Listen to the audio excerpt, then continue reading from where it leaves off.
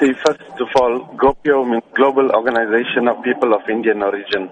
Now, the GOPIO Business Summit is scheduled to take place in South Africa on the 19th, 20th, and the 21st of May. People of Indian origin, especially businessmen across the globe, together, who are part of GOPIO International, host these conventions every year in different parts of the globe. What is the summit intended to do? The summit particularly has been called because we see the plight of our economy throughout Africa.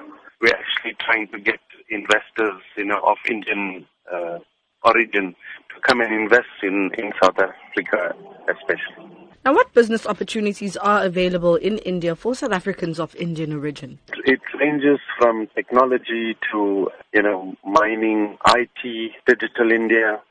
Then you have micro business developments in terms of biotechnology. There's a vast sector of business opportunities that India has to offer. And especially people of Indian origin, wherever they have settled outside India, they have excelled in various fields so that we envisage to utilize their skills to come and share these knowledges amongst our people in South Africa.